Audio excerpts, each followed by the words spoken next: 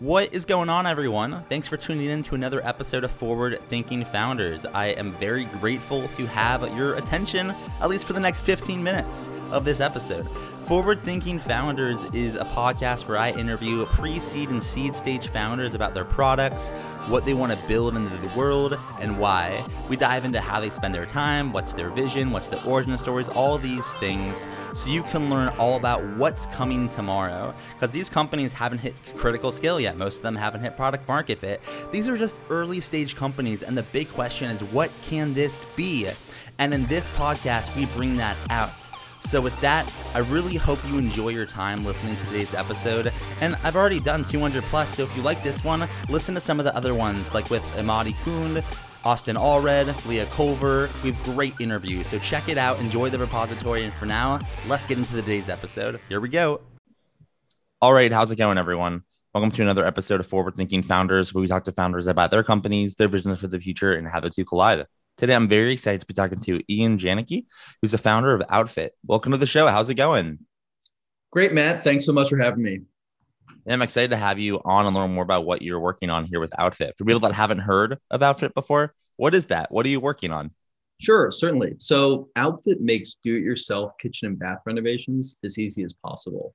Customers come to our website, they choose their style and budget, and then we deliver you a kit of all the materials, all the tools, and a set of instructions specifically for your job right to your front door. So walk me through the user experience here. If someone wants to find you from this podcast, check out the website, kind of become a customer, can you kind of walk through the whole process of what someone could expect?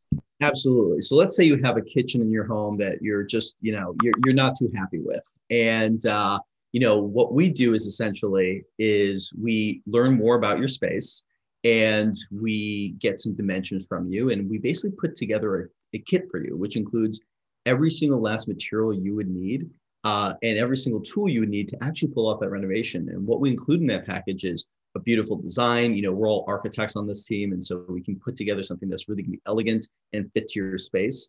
And then we think about all the different things that you would possibly ever need to actually complete it, from the flooring to the mortar to the cabinetry, really end to end.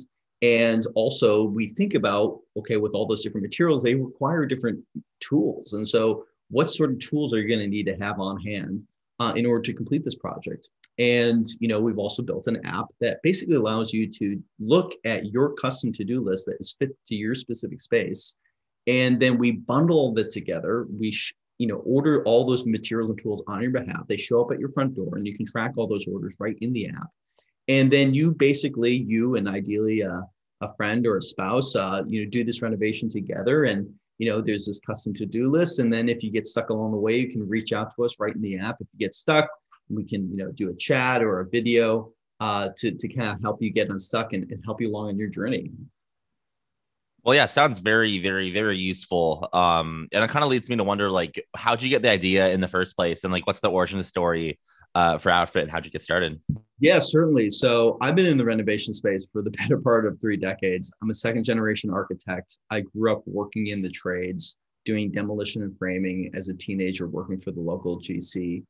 And I eventually matriculated to architecture school. I did a 5-year degree there, but I was always really interested in technology. And so for the past 7-8 years, I've been really, focusing my time into high growth startups. And so got a lot of time to spend some time at growing, startups such as Figma and Xamarin, doing a number of different roles between engineering, product, and design. And so I really wanted to bring this type of scale, this type of rapid growth back to architecture, but it's hard. There's a lot of different factors and variables that go into architecture.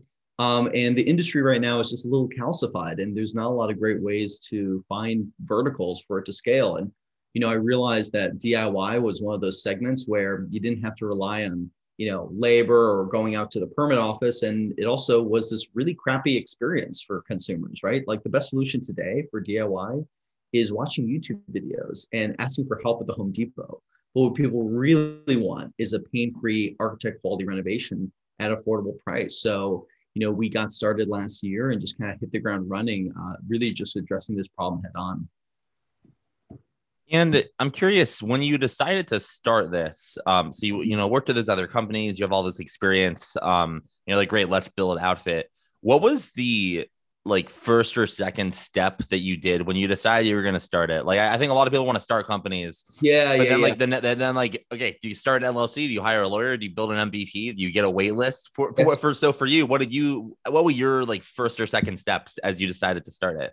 It's a great question because this is not the first thing I've attempted at starting, right? And I think one of the lessons I learned is you have to understand if there's demand immediately. Don't go in, don't open up a code editor. I've done this before. Don't open up a code editor and spend months and months and months building an application and not testing if the market actually going to pull you in. And so the first thing I ever did when I had the idea for it is I went and I built a Webflow landing page. I, only spent like a day or two on it and threw it up and started sharing on my different social channels like this is the company and this is what we do, even though like we weren't incorporated or we didn't have anything like that. And I think that's the most important thing you can do as a founder in the very early days is test demand, get it out there, learn how to distribute your product, and understand if it's really going to be worth the time and effort spending it. Because if you work on a startup and is successful, you're probably going to spending the next 10 years on it. And so really, really think deeply about, is there a market here that I can pull or that's pulling me in? And what channels are those customers, sitting in? And so those early days were spent, sharing that page on social media, going into Reddit forums and posting it and getting people's reaction there. And you can tell from a very early stage that, oh, this is something that people really want. And that just gave me the confidence to continue to double down on it and pursue it as something that I was going to, put all of my efforts into. And then, as you ultimately work on this every day, what does the larger picture look like here? If you were to zoom out, 5, 10, 15 years, Yeah. what would you say Outfit looks like and what direction are you rowing in every day? Yeah. Great question. So we are going to build the Home Depot for the 21st century. And, when consumers go to the, one of these like home renovation, big boxes today, it's really not built for them, right? It's not built for the DIYer. And, when you go in there today, there's, there's an aisle for the painter. There's an aisle for the plumber. There's an aisle for the electrician. But where's the aisle for what people's actual problems are, which is like, I hate my kitchen, or I have a door jam, or I hate my bathroom, or, I want to build a new deck. There's no aisle for that, right? And what we're trying to do is bring together this idea of, doing a project is more than just like a list of materials or even one material. It's really this curation of materials. It's this curation of tools. And most importantly, it's the education piece and the support. A lot of folks don't actually jump over that line of, actually pursuing a project because they don't feel like they have any security on some sort of safety blanket underneath them to be able to accomplish the project. And that's what we really, really want to do at scale. And so for every job to be done within the house, whether it be making your house more green or, putting in that new sprinkler system, we want there to be an outfit project for every single project within your house for any budget and every style that you may have a preference for. So that's really kind of our North Star.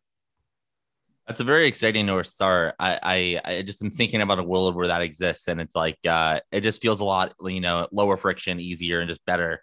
But in order to make it happen, though, you'll need some help, right? It takes a village to make a startup work and scale. So my question for you is, how can the forward-thinking founders community help? Are you hiring? Are you raising capital? Are you looking for, customers or partnerships? How can we assist? Yeah, great question. So, we are hiring. We're hiring for a number of different roles, construction project management.